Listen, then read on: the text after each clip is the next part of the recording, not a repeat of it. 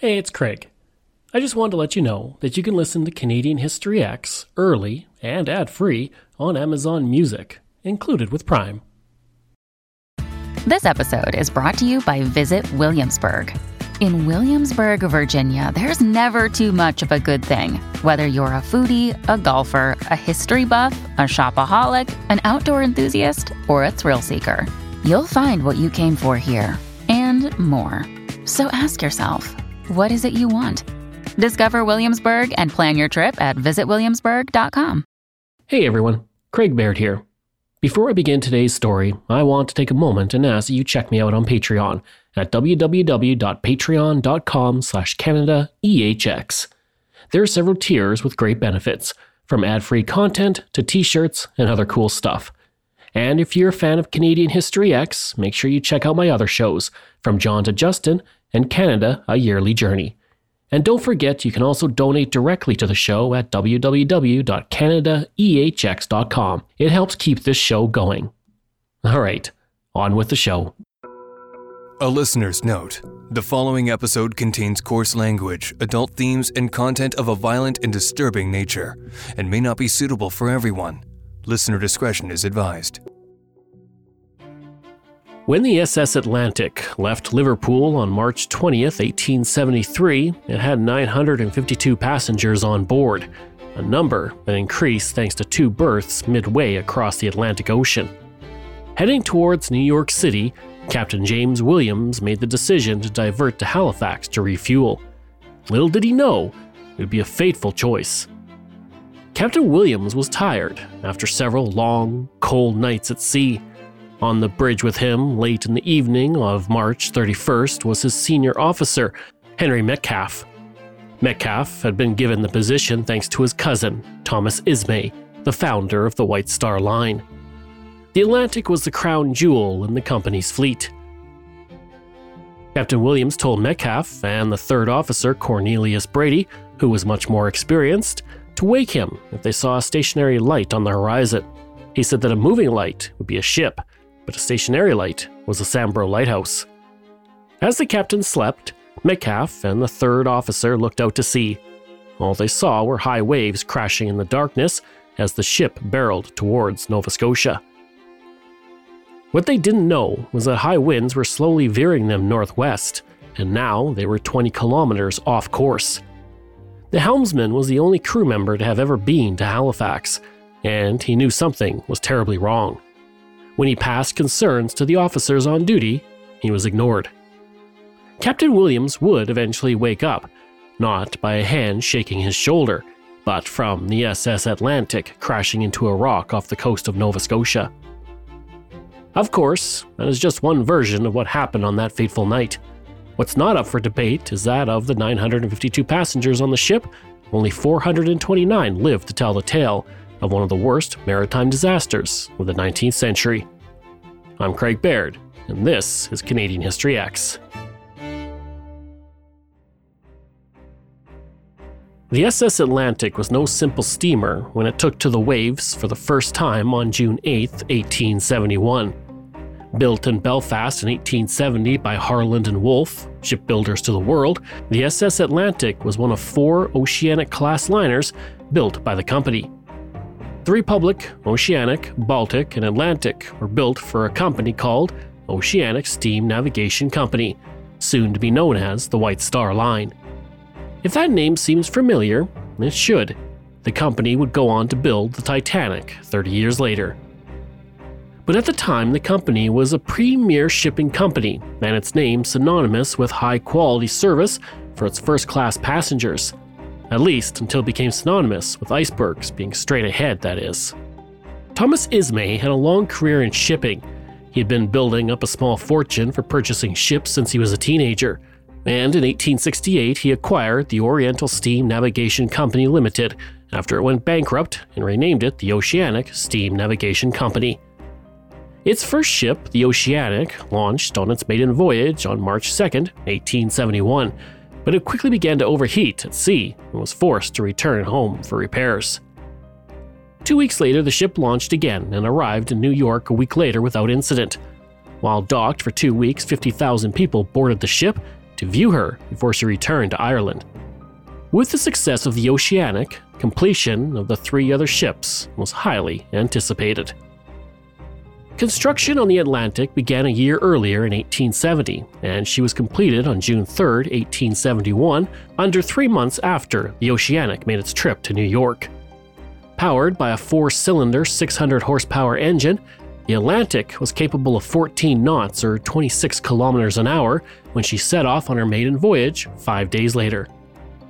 Advanced for the time, the ship was fitted with a telegraph to allow communication between the engine room and the bridge while at sea. The Atlantic had 3 decks, 5 bulkheads, and was designed to a luxurious standard never seen on a ship before. Passengers could choose to travel in cabin or steerage accommodations. Cabin, or first class, featured a saloon that was 80 feet long. That was impressive considering the ship was 421 feet long. The washrooms had running water, and each washroom was heated by steam when needed. Think about it this way. The year was 1871. Most homes in Canada had no running water. Meanwhile, cabin passengers on the ship could also enjoy a walk on deck to smell the fresh ocean air during their Atlantic voyage. An advertisement in the New York Daily Tribune on July 1, 1871, described the accommodations as unrivaled, combining safety, speed, and comfort. As for steerage, or those in coach, accommodations were not quite as luxurious. While some steerage passengers had cabins to themselves, many were housed with other people they had only just met. Their washrooms were communal and far from luxurious, especially after a week at sea. Single men were housed in the bow area of steerage class, while the aft steerage class was reserved for married couples and single women. Unlike cabin class passengers, those in steerage had no access to the deck or fresh air. While cabin class passengers could enjoy the piano in the saloon well into the night, steerage passengers were required to be in their cabins at 11 p.m. each night when the lights were turned down, and they remained there until the next morning. On any given journey across the ocean, there were a few dozen people in cabin class and hundreds in steerage. From 1871 to 1873, the Atlantic completed 18 crossings without incident. Well, almost. On August 23, 1871, it had a minor collision with the SS Alexandria, which resulted in damages equal to $42,577 in 2022 funds. With that near-perfect record, the SS Atlantic set sail on March 20, 1873, loaded with 952 passengers and crew. The first few days of the journey were mostly uneventful except for when a rogue wave hit the ship. It reached as high as the boat deck and destroyed a lifeboat. The trip was slower than usual due to heavy southwest and westerly gales from March 24th to 26th. This caused the ship to use more coal than on a typical journey, which meant that by March 31st, the Atlantic only had 127 tons of coal remaining, not enough to reach New York given the current windy conditions.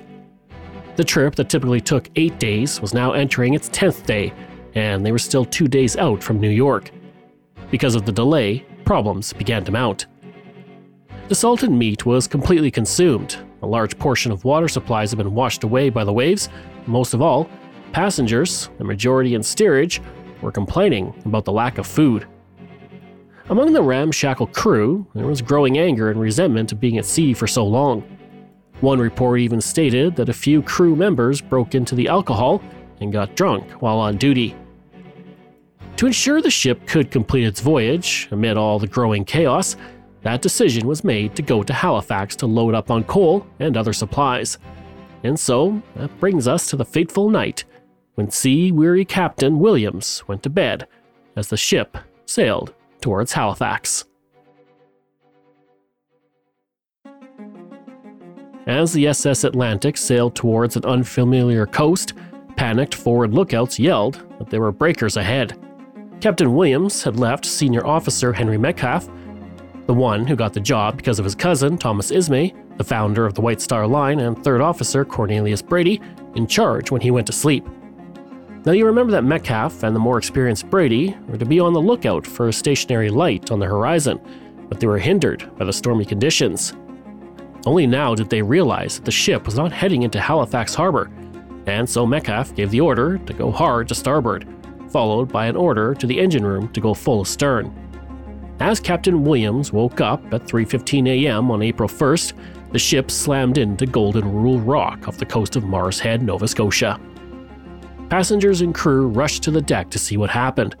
Captain Williams bolted to the bridge and ordered full astern again to reverse the ship off the rocks. But before this could happen, a wave hit the ship, pushing it further onto the rock. Now the port side faced the sea, and its starboard side faced the shore. Below the ship, it had been torn open like a tin can. Anchor chains dropped to keep the ship from drifting, and the sudden loss of forward momentum created a slipstream in the gas pipes that rushed through the vessel, putting out all the lamps and leaving everyone in utter darkness. Metcalfe ordered all lifeboats on the port side to be swung out in hopes of getting passengers off board, but Captain Williams stopped him, saying it was suicide due to the high waves. Instead, he ordered the passengers out of the one lifeboat that had been loaded, but Metcalfe apparently refused and had it lowered with several men into the sea. Almost as soon as the boat hit the water, a wave smashed it against the hull, killing everyone on board. With no other option, Captain Williams decided that since the ship was partly on the rock and not sinking, he asked that everyone be moved on deck. Stewards went through the boat waking passengers, while 2 quartermasters opened a crate of flares and launched them into the sky, calling for help. As the flares lit up the sky, a wave forced the propeller to hit the rock hard, shearing in the blade and causing the propeller shaft to overspin, shifting the stern of the Atlantic. The engines were shut down and the engine and boiler rooms evacuated. Before leaving, the safety valves on the boilers were opened to allow the pressurized steam to escape and prevent an explosion. But without that stabilizing force of the rudder and propeller, the ship began to rock heavily under the crashing waves. The ship shifted and slid off the rock, and with that, the SS Atlantic began to sink. Newspapers later reported that men pushed women out of the way to flee the ship, and husbands abandoned families, and the calls of women and children first were ignored. In truth, how the ship sank played a major role in who survived and who died. As the lower decks began to flood, hundreds of passengers were trapped in the rapidly rising water in the aft section of the ship. Due to the complete darkness, panic ensued as steerage passengers felt water rising at their feet and often had no idea what was happening. Before long, they drowned in the passageways and cabins. Now, if you remember, single men were housed in the bow of the ship and fared better as they were able to get out through portholes and by smashing windows. This is probably why only men survived. With the aft section of the ship now completely underwater, the ship began tipping towards its port side. John Firth, the chief officer, told passengers on the ship to climb onto the masts and yardarms to protect themselves from the freezing cold water crashing on the deck. Passengers held on to the masts and yardarms, and their hands quickly went numb. Without options or lifeboats, passengers jumped into the water or climbed down ropes to the wave-swept rock, hoping to make their way ashore. The lives of many passengers were saved thanks to Brady, that third officer, and quartermaster John Speakman, who tied a line to a rock that allowed those on board to get off the ship by climbing down. But even then, some who left the ship this way fell and drowned in the water. Meanwhile, on Mars Island, Michael Clancy was asleep in the only home on the island. The sound of the ship crashing ashore woke him, and he quickly mobilized his brother and son. Seeing the ship in danger, Clancy hauled out his 24-foot boat from his property, where it was being worked on, and headed towards the water. By 6 a.m., 3 hours after the crash, he was in the water, joined by 2 other boats to aid in the rescue effort.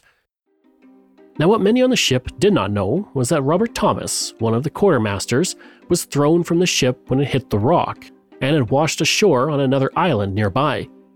He quickly ran to the closest farmhouse, the home of the O'Reilly family, who were already awake. As the family's small boats headed towards the ship, they found there was no safe way to land. They were forced to have people in the water, holding the boats to keep them steady and away from the rocks. Locals then began fishing people out of the water and hauled them into the boat. Meanwhile, on the sinking ship, passengers attempted to free those trapped inside by using any tools that they could find. Through smashing of windows, doors, and portholes, a further 100 men were rescued from the bow of the ship. Those who were rescued were transported to the O'Reillys' home. Sarah O'Reilly, the oldest daughter, helped nearly 400 people at one point or another. Her mother was crippled and could not help, so Sarah took it upon herself to do what she could.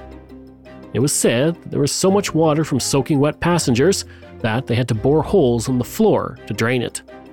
According to the Boston Globe in 1937, Sarah was awarded 20 gold pieces and a gold locket for her heroic services. Amid the rescues, Chief Officer John Firth, passenger Rosa Bateman, and an unnamed crew member spent the whole night high up on the mizzen mast of the ship. They were too high up to be rescued, too tired to climb down or jump into the water, and they were left with no options. Now, Reverend William Ancient was awoken by the sound of the ship's rockets and raced to the wreck site. When he heard there were still 3 people trapped in the mizzen, he rowed out with other residents to attempt a rescue. They steadied their boats below, and the cabin boy jumped into the water. The boy had a rope tied around him when he was rescued that led up to Firth. Firth then jumped and was hauled into the boat with the rope. Rosa Bateman, however, was tied to the mast to stop her from being swept out to sea. And sadly, before she could be rescued, she had died of hypothermia. For his heroics, Reverend Ancient was awarded a gold pocket watch. Rescue attempts continued, but by the time the ship sank the next day, every woman and almost every child had died. The only exception was John Hindley, a 12-year-old boy. Hindley survived because he begged his mother and father to let him sleep in the men's quarters with his older brother at the bow of the ship. This change in sleeping arrangement saved his life, because the children's quarters were completely submerged in the water. Of the 952 people on board, 835 were passengers, 14 stowaways, and only 429 survived, all of them men. Of the 141 crew, only 10 died. At the time, this was the worst loss of civilian life in the North Atlantic. In the afternoon of April 1st, 1873, the Atlantic slipped completely off the rocks, broke in half, and sank beneath the waves. For weeks, bodies washed up on shore, and divers were paid to recover as many bodies trapped in the hull as they could. Once the dead and the cargo had been retrieved, local residents took everything that was of value from the ship. And there are sadly stories of stiffened fingers on corpses being cut off to remove gold rings to be sold later. The Canadian government would launch an inquiry into the disaster, and the inquiry stated, "The conduct of Captain Williams and the management of his ship during the 12 or 14 hours preceding the disaster was so gravely at variance with what ought to have been the conduct of a man placed in his responsible position. Captain Williams was found guilty of mismanagement of the ship and poor command of his crew. Now, he took most of the blame, but the court did praise him for his leadership and direction during the disaster." Captain Williams would break down and sob several times when he was later interviewed by the New York Journal.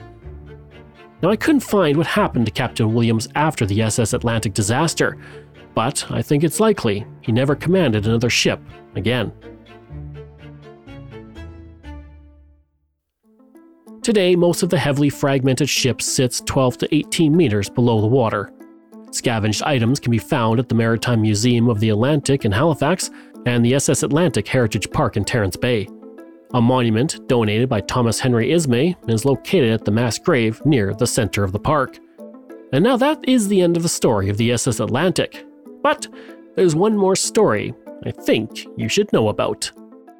A few months after the sinking of the SS Atlantic, Third Officer Cornelius Brady was on the American Line flagship, the Pennsylvania, traveling from Liverpool to Philadelphia.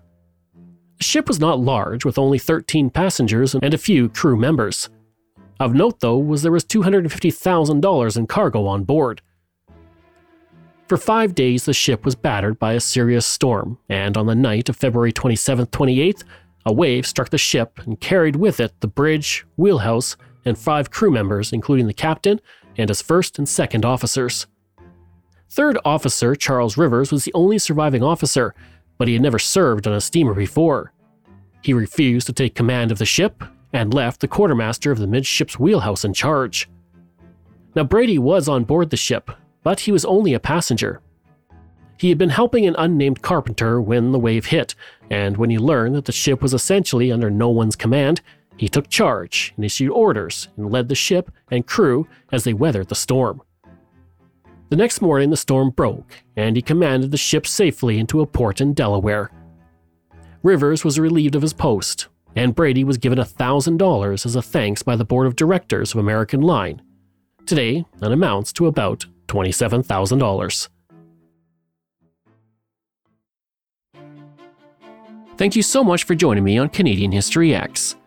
Information from White Star History, Nova Scotia Archives, Wikipedia, the Boston Globe, Encyclopedia Titanic, and Norway Heritage. This show is researched, produced, and written by me, Craig Baird, with the help of Dila Velasquez. Audio design and production by Rob Johnston. If this is your first time listening and you like what you heard, please take a moment and give us a 5-star review to help other people find these amazing stories. And there are so many for you to sink your teeth into. If you enjoy this podcast, then please check out my other podcasts, From John to Justin, Canada, A Yearly Journey, Pucks and Cups, and Canada's Great War. We love hearing from you, so if you have a show topic you want me to cover, email me at craig@canadaehx.com, or stop by my website and social media. I'll include all of those in my show notes. Till then, I'm Craig Baird, and this is Canadian History X.